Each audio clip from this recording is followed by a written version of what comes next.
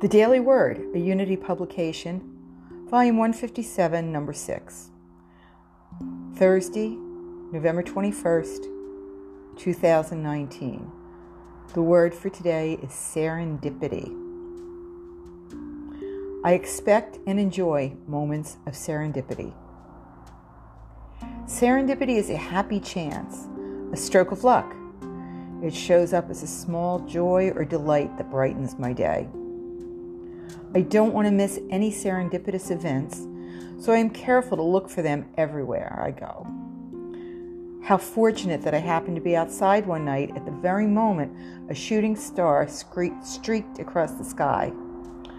What are the odds that I could find the exact item I wanted as soon as I walked into the store and then find it was on sale?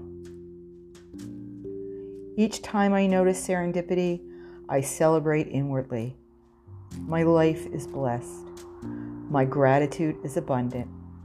My awareness of God is full.